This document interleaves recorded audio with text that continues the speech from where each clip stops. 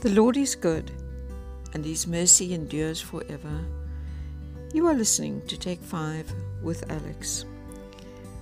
The other day I was speaking to somebody who, and of course the topic of conversation was coronavirus, lockdown, politics, whatever.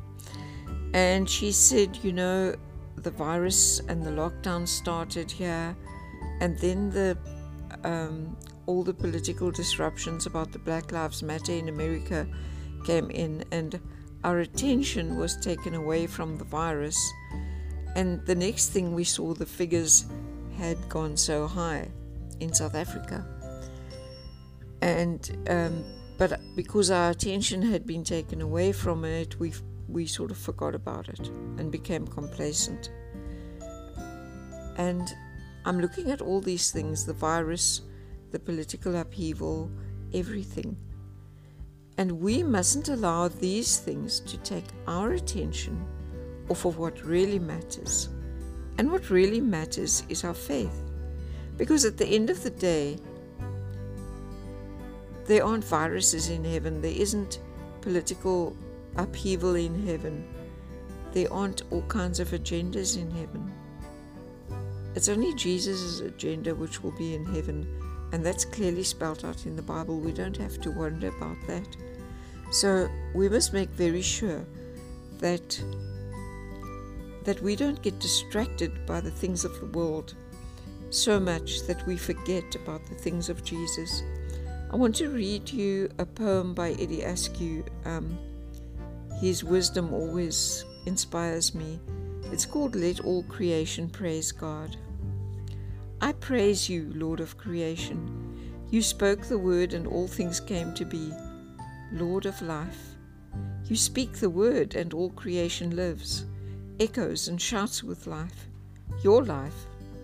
No static world where everything is set in place and nothing moves. No ancient pile of stones, inert, cathedral quiet, dozing with old memories, days done. But full of life, trembling in intensity, vibrant as a quartz crystal, dynamic with your energy, power, elemental and profound. I stand in awe. All I can do is take my little part in praise with all creation. Praise and rejoice that this deep power that I call Lord is crystallized in love, made personal and close. The thunder of the universe articulate in quiet voice, gentle to my ear, holding itself in readiness to meet my needs. Lord of the universe who bends me, creator to created, infinite to infinitesimal. What can I do but praise? And yet, Lord, pressed by my own busyness and self-created doubts, I lose my grip on you. The clouds draw in and shadow me. The mist wet blankets me in billows of uncertainty.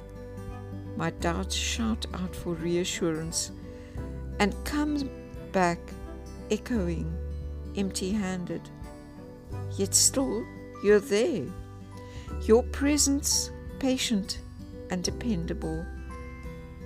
And in its magnet field, I turn again to find you, true north, by which I orientate my life, and praise returns. We need to praise God every day. We need to start our days with praise, even when we don't feel like it. And our compass will stay on course. Have a blessed day.